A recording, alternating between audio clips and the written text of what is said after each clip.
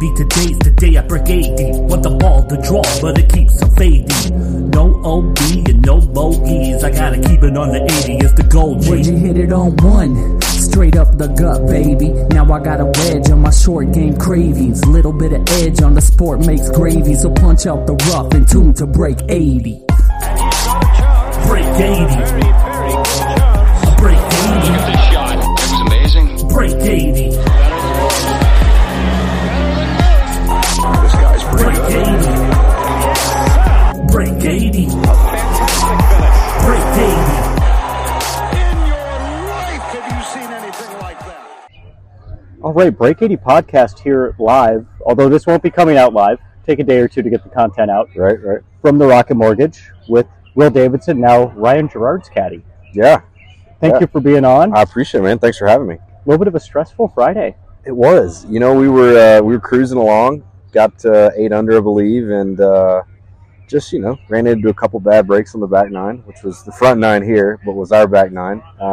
Couple bogeys down the stretch and made us sweat it out the weekend. And I think you took a little bit of time out of your day for me. I appreciate it. And Absolutely. We talked yesterday, and times were a little bit stressful and strenuous as you watched that cut line move a little bit. Yeah, we were kind of thinking it was going to be 5 under. He actually asked me on the 9th tee box. He said, "Hey, do we need to make birdie here on the last?" We were at 5 under at the time. I said, "No." I said, "We should be good. 5's probably going to be the cut. Let's just, let's go make hit the middle of the green, give ourselves a looky birdie, and see what happens." And we ended up missing the green a little left, and chip went a little bit long past the pin, and missed the putt. So made bogey on the last and had to sweat it out the rest of the afternoon. I would say rumor has it, but this is documented. This is in multiple articles that you bring a certain headspace with you. You brought it to one of the Corda sisters. You were with Lexi. Lexi. Yeah, I was with Lexi. Thompson. Yes. Yeah. Yep. No, I was. I try to be a positive person on the golf course. I'm trying to bring a positive mindset to anyone that I caddy for. With me, I feel like there's always 2 ways to look at things.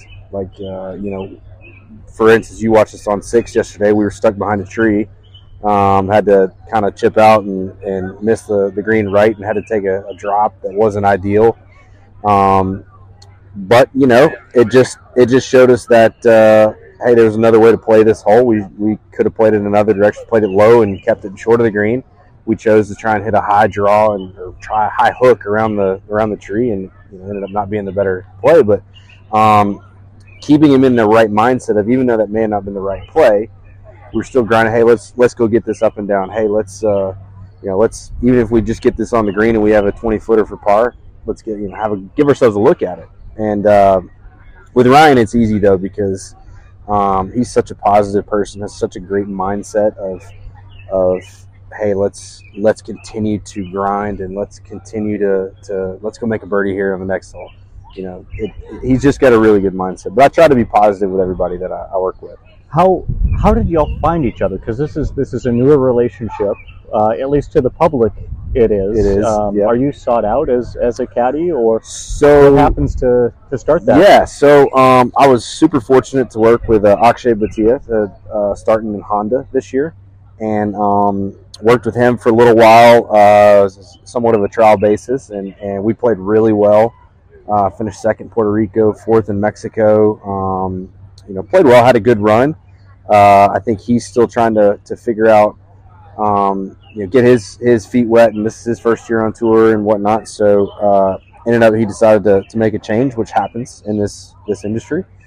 But yeah, Ryan actually reached out to me. We played with Ryan when I was with Akshay and at Valero in San Antonio, and he reached out to me about a week or two after I ended things or Akshay and I finished working together, and just said, "Hey man, I decided to make a change. Would love to have you out here. Do you want to give it a trial and see how it goes?" And so this is our 3rd week. That's 3 cuts made, and including the U.S. Open. We won the U.S. Open qualifier, so we're locked in and ready to keep going forward. It sounds like you're off to the races, and that dialogue that you had. And folks, the shot that I watched Ryan hit, it was a monster hook. I mean, the thing had to hook 50, 60 yards at least, and it got over the top of these 100 and some foot high trees out here as well. Just huge. But the dialogue was back and forth. What you mentioned, he's a positive person, you're a positive person. What's that dialogue like over a shot? What's the conversation that occurs? Yeah, so again, positivity is always great, but we really just like to, obviously I get the yardage, and we kind of decide, okay, what are our options to begin with? In that situation, we could go low and try and hook it under the trees, or go high and hook it around the trees. Obviously, we chose to go high in that situation. And you're right, that was a 9-iron that had to hook about 50 yards from around a big oak tree. And it's hard to do that, especially when the ball is below your feet, because that's easy to, we kind of, as amateurs, we kind of tend to pull it, and you've still got a 6 foot wide tree in front of you that you got to hook it around. But, yeah, we really just talk about how we like to, what we see in the shot. He tells me what he sees, what shot he prefers in this situation. I kind of do the same, whether I agree with him or whether I say, okay, but what about this option? So we really talk about the options, talk about the yardage, then we talk about the club. Say, I like hitting this with the 9-iron versus the 8-iron, because we knew that if, in that situation, if the 9-iron did hook enough, which it still didn't quite hook enough that we needed to, and it came up short, that was still better than if we tried to hook an 8-iron and it one-hopped over the back of the green. So for us, it's more of a safety play. Where is our miss? In that situation, it was missing just short was the better miss than missing long. So you're taking all the variables, talking about where are our misses, where do we need to be if this doesn't go like we want it to, and then we make a decision. And once we make that decision, I'm full confident. Hey, trust your shot here, see your shot, get a good visual of what we're trying to do here, and I just tell them to get after it. And that's kind of how we do it in each and every shot.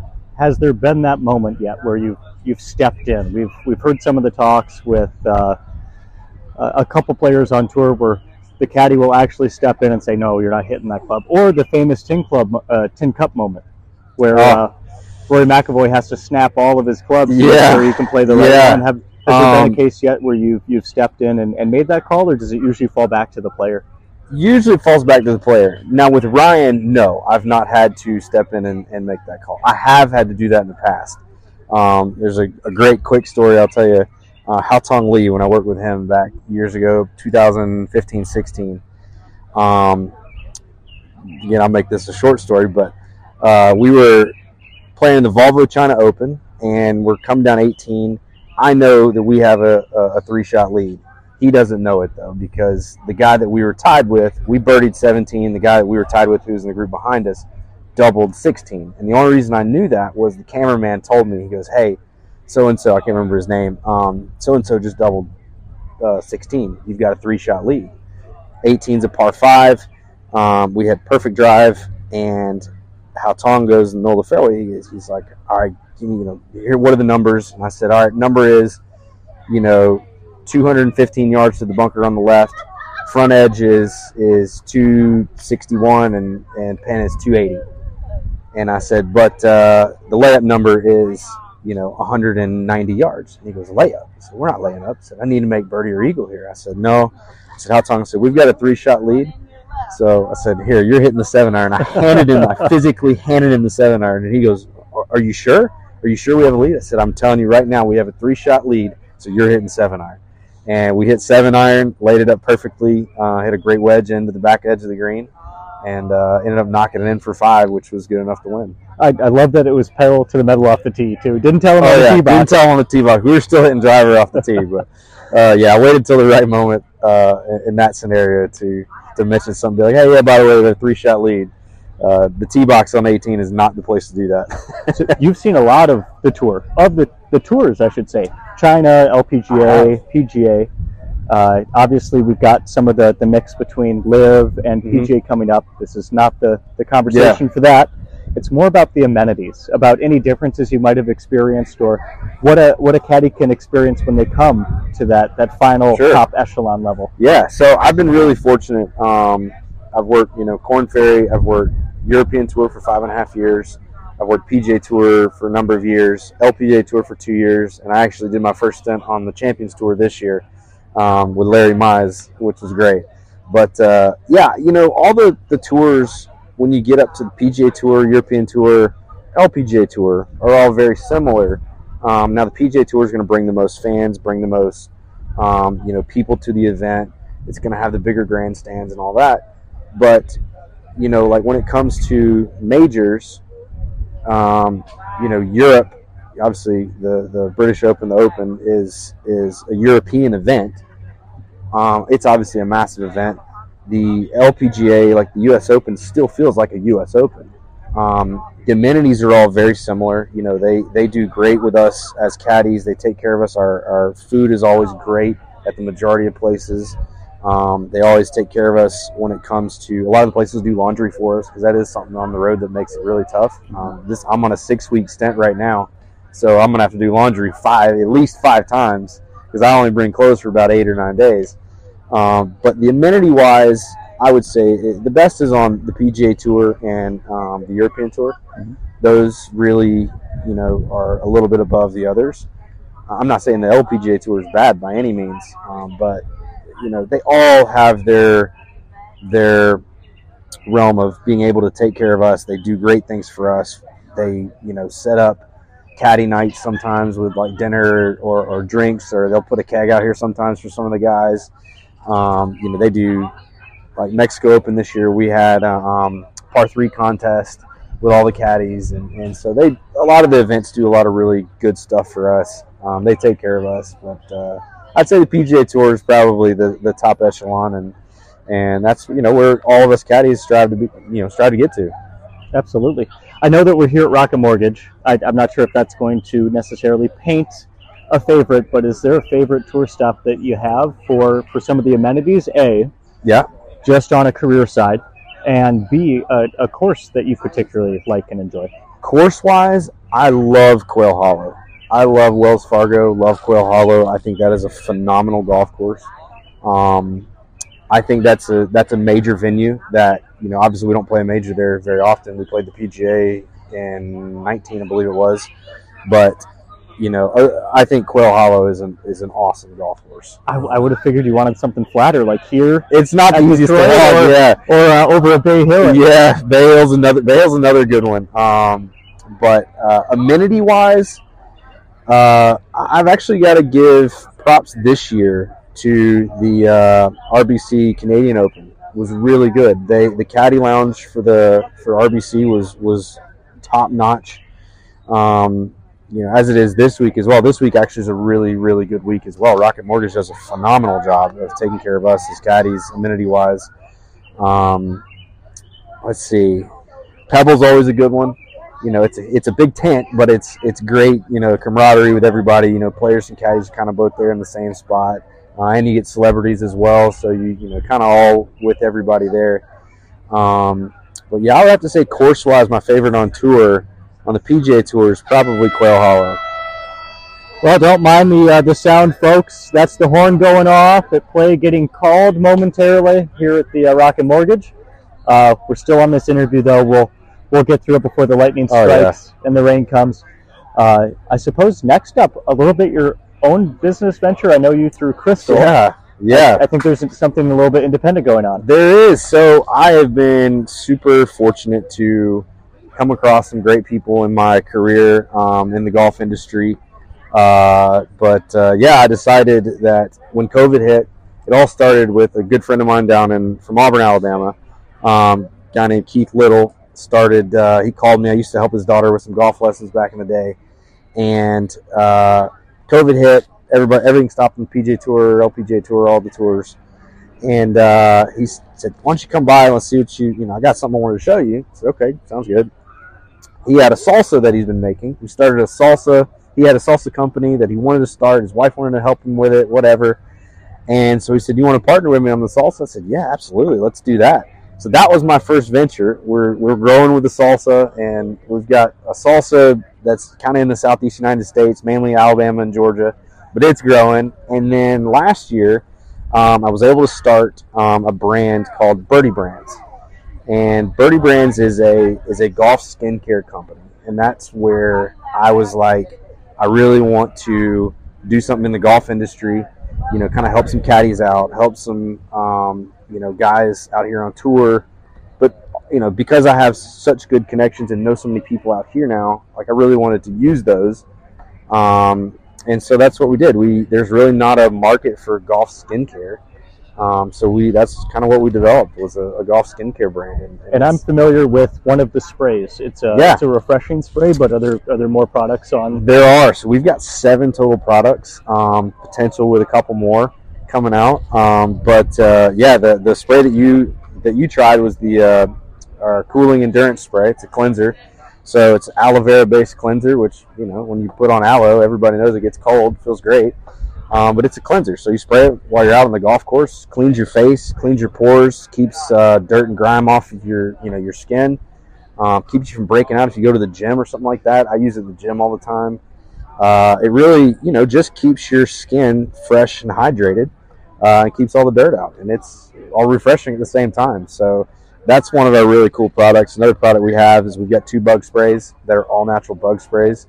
One's a peppermint, one's a lemongrass. And we call them apparel sprays because we spray them on our hat and on my collar, like collar your shirt, or on your shoes or socks, whatever. And, keeps the gnats and bugs away out of your eyes while you're playing golf. And it smells great. It doesn't smell like, diesel fuel and DEET.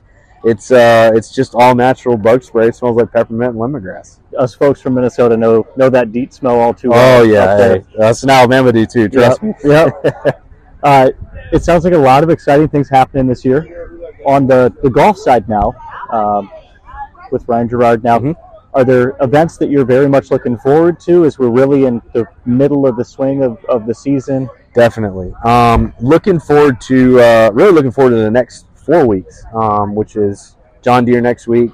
We're hoping we can top 5 in John Deere, get over there to the Scottish and the Open. They have the jet there. Oh, yes. That's what Deere always says. We've got the jet. We've got the jet. That's where we really want to get to. I've been really lucky to do a couple Opens, and obviously being over in European Tour for 5.5 years. I love it over there in Scotland. It's great golf. It's a style of golf that fits my caddying mindset really well.